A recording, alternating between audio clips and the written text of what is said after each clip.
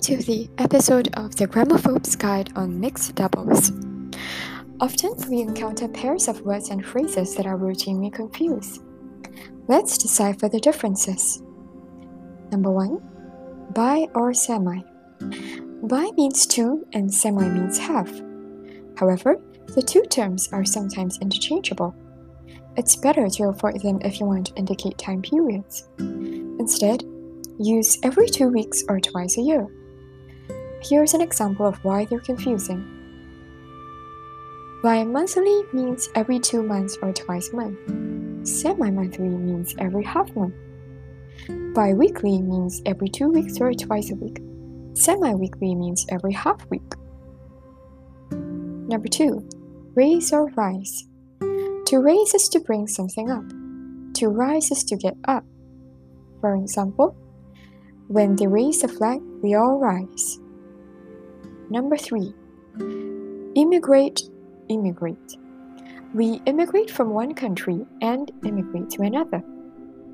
For instance, Grandpa immigrated from Hungary in 1956, the same year that Grandpa immigrated to Alaska. Number 4. Farther or further. Either one can be used for distance. Use only further if there's no concept of distance. If you're in doubt, always choose further. Here are some examples. I'm walking no farther than this bench. Nothing is farther or further from my mind. I have nothing further to say. Number 5. Fewer or less. Use fewer for a smaller number of individual things. Use less for a smaller quantity of one thing.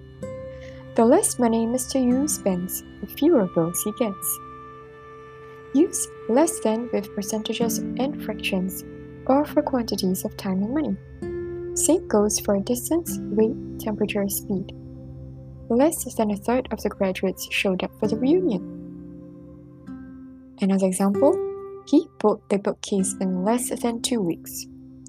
The distance from town A to B is less than 5 miles. Number 6. If or whether. If we're talking about a choice between alternatives, use whether. For example, Richard wondered whether he should wear his black or white suit. If the meaning is regardless of whether, then we need to add or not.